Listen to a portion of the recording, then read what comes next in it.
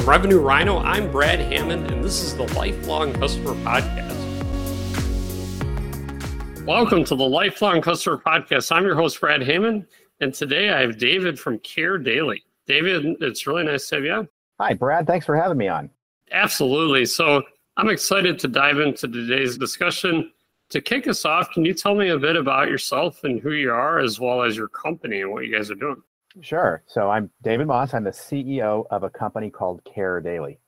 And people are getting older. This is the biggest macro trend the world has ever seen here. And there just are not enough people to take care of this aging population. And so we have at Care Daily an army of AI caregivers. And these go in homes. It's like having somebody there. It's not a robot. It's not going to cook you a meal or anything, but an AI caregiver is one that can talk with people. It can understand the lifestyle patterns in these homes, and it can predict problems that are about to happen so that clinicians and caregivers can intervene to reduce costs and provide better healthcare for everyone. That's really cool. So what would an example of that be? Could you give an example of what maybe one of the problems they face and how you guys are fixing them? Sure. So actually, one great example is we're actually backed with funding from the National Institute on Aging, and they have generously given us, it's almost $8 million now in non-diluted funding in the company. So what that allowed us to do is package up these AI caregivers and deploy it into homes of people with dementia and Alzheimer's. And what's happening here is a person with dementia will inevitably decline, and there's this collateral damage where they affect everyone around them. And so while there's nothing that my company can do directly for the person with dementia, what we can do is help their caregiver, their family caregiver, provide better care and be more resilient to these declines. And what we've shown through randomized controlled trials is that when you have an AI caregiver in your home helping take care of your loved ones, the family caregivers actually experience significantly reduced anxiety and significantly better sleep quality in the active group versus the control group. So this is showing we're really able to help protect people's physical and mental health. It's almost like a drug, but this is an AI technology, and it's working because it's in the background of people's lives, and it makes it feel like there's just another person on your team who's helping take care of your loved ones. Absolutely. That's really cool. So how did you decide to get into this space? What's your story with that? If we go way back, I met my co-founder, Gene, over 20 years ago at our previous startup company. That company was called Bitphone. We created the global standards for how to do firmware updates on phones. And we sold that company to Hewlett Packard in 2007 for $160 million. It was a great exit. After a couple of years, we reformed as a new company and started bringing on board some of the great talent we had on our previous startup. And initially, this was around 2009 or 10 is when we reformed and got going. And we had this idea that homes are going to become intelligent. We're going to have sensors and things around us to control the experience. And the US government at that time was funding grant opportunities around energy. So actually, that's where we started was, can we understand people's lifestyle patterns in homes so that we could affect energy consumption? So it turns out, to our surprise, and actually you learn things as you're doing a startup, not many people really truly care about saving a couple bucks on their energy bill. So we had to do something better, and we were looking for a way as a software company to get into homes with more of a freemium model. So in 2013, I created an app called Presence. And Presence was the first mobile app that would actually target your old phone. So you'd get out your old phone from your sock drawer, you download the app Presence, and you would turn it into a free internet security camera. You could watch live, you could get motion detection video alerts, and you could talk back to people and pets who are nearby the camera. So this app just took off. In fact, USA Today, top 13 apps of 2013, we were wedged in between Snapchat and Duolingo. It made the top 0.1% of revenue generating apps on the App Store. And this was just a freemium model. So we had users all over the world, and we still do. But my wife, who is much smarter than me, she's much more attractive than I am, she is the UX researcher. She is a PhD social psychologist, and I turned to her to help study our user base.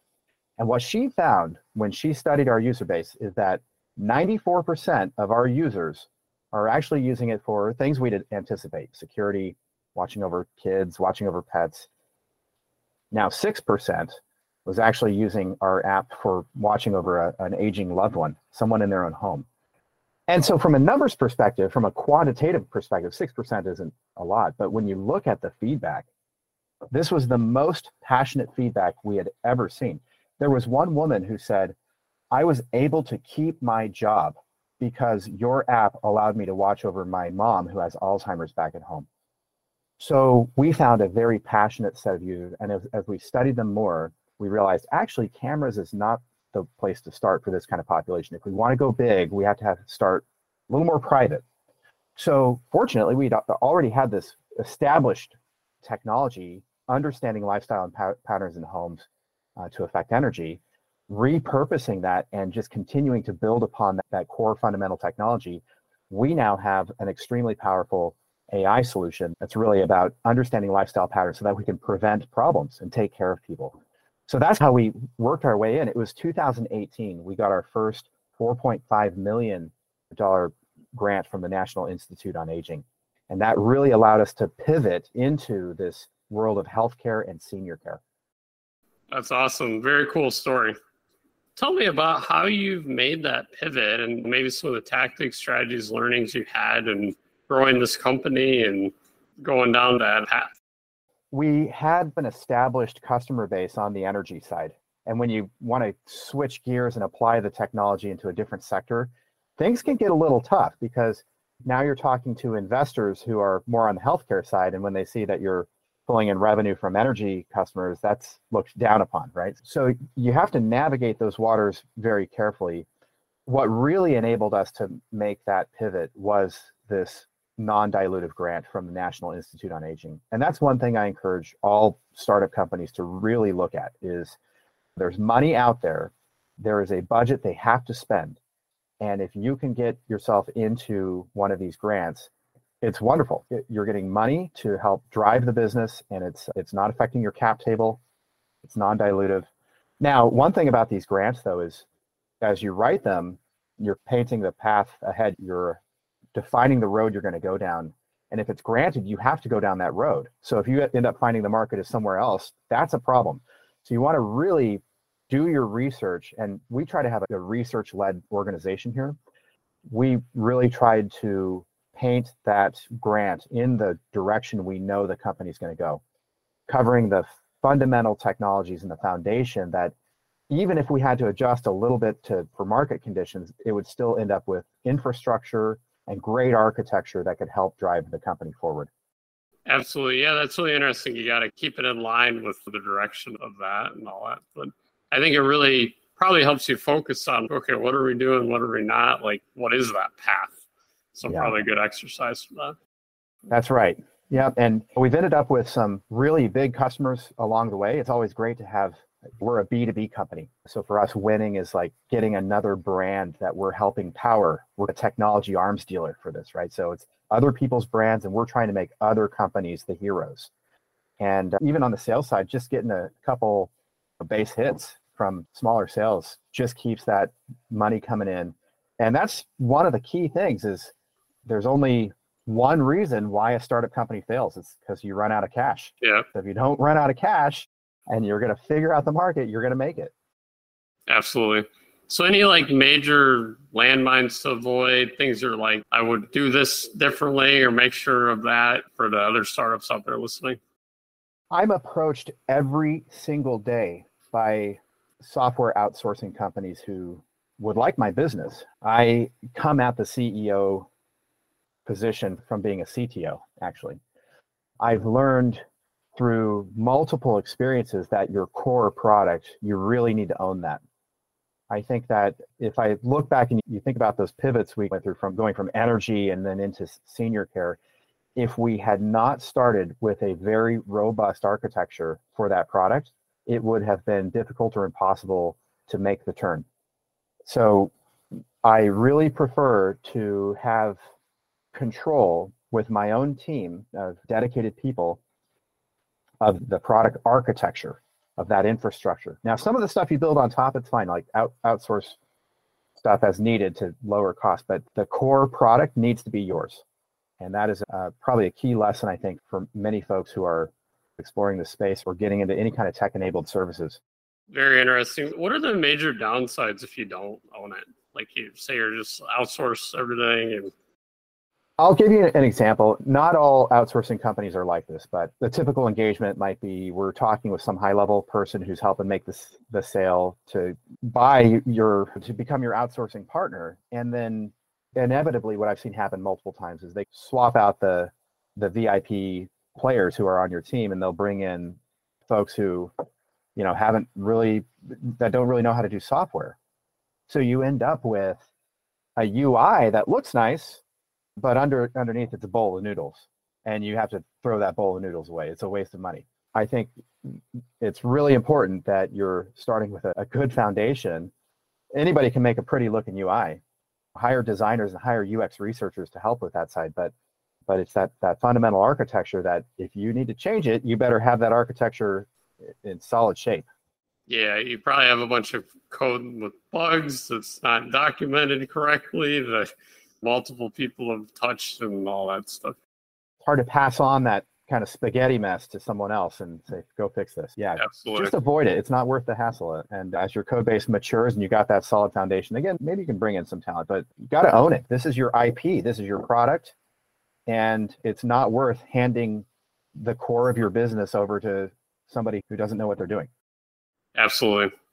So let's pivot and talk about content, marketing, LinkedIn, all that stuff. What pieces that played in what you're doing and how you tell the story of the company and grow and find customers and all that? Sure. So we're a B2B company. So that means LinkedIn is actually a great resource for us. I think there's something like over 800 million users on LinkedIn. More than half of those people are using LinkedIn or accessing it primarily on mobile. And that means you can reach people at all hours of the day. And then also, decision makers are using LinkedIn to vet companies. So I think LinkedIn is a pretty important tool. You can actually develop and deploy a full marketing and sales strategy purely around LinkedIn. And if you're savvy enough, you can also game the algorithm with the quality and the variety of your content to get in front of people at the right times. Like you throw a video here, an infographic there, some body copy with a photo. You can establish yourself as the expert. Also, something most people don't know about is there's this social selling index, SSI, and it rewards you on LinkedIn for being more active. So that's a good thing. You don't have to have paid ads or a huge team of sellers. If you're good enough, it's super high ROI. Absolutely. I love it. What's one thing you wish you would have known when you first became a CEO that you know now? I come at the CEO role from being a CTO. So one thing I had to learn about was finance, and I had to get deep into that. I had to really understand how the full scope of the stock works and how all the investor side works. And that's been really great to learn. The other thing is coming at it from being a CTO, you have to realize that the company is not just the product. There's a whole ecosystem to make a full business: sales, marketing, finance, and more. It all comes together, and the product is just a piece of it. It's really exciting to have that opportunity to become the CEO and just drive that business forward. Absolutely. I love that. And as we're wrapping up, what is one piece of advice that you have for your industry as a whole, for your customers out there, those listening to this podcast? I'm in the healthcare industry, and I think we all need to embrace collaboration and open innovation. Open innovation accelerates the pace of change. And the healthcare industry is really complex. There's a lot of stakeholders involved. There's patients, caregivers, healthcare providers, insurers, technologists, regulators. Everyone brings a unique perspective. And so we all need to come together. The problems are too big for any one company to solve. And open innovation means that we're sharing and we're collaborating on problem solving. We can bring together diverse stakeholders and we can co-create solutions. So I think that my advice to the industry is break down the silos. Let's foster a culture of collaboration and sharing, and leverage our collective intelligence to meet these healthcare challenges of the next century. Absolutely. I love it. David, it's been amazing to have you on. Thanks so much for joining the podcast today and sharing all your wisdom and insights. Thank you very much, Brad. Thanks for having me on. Absolutely.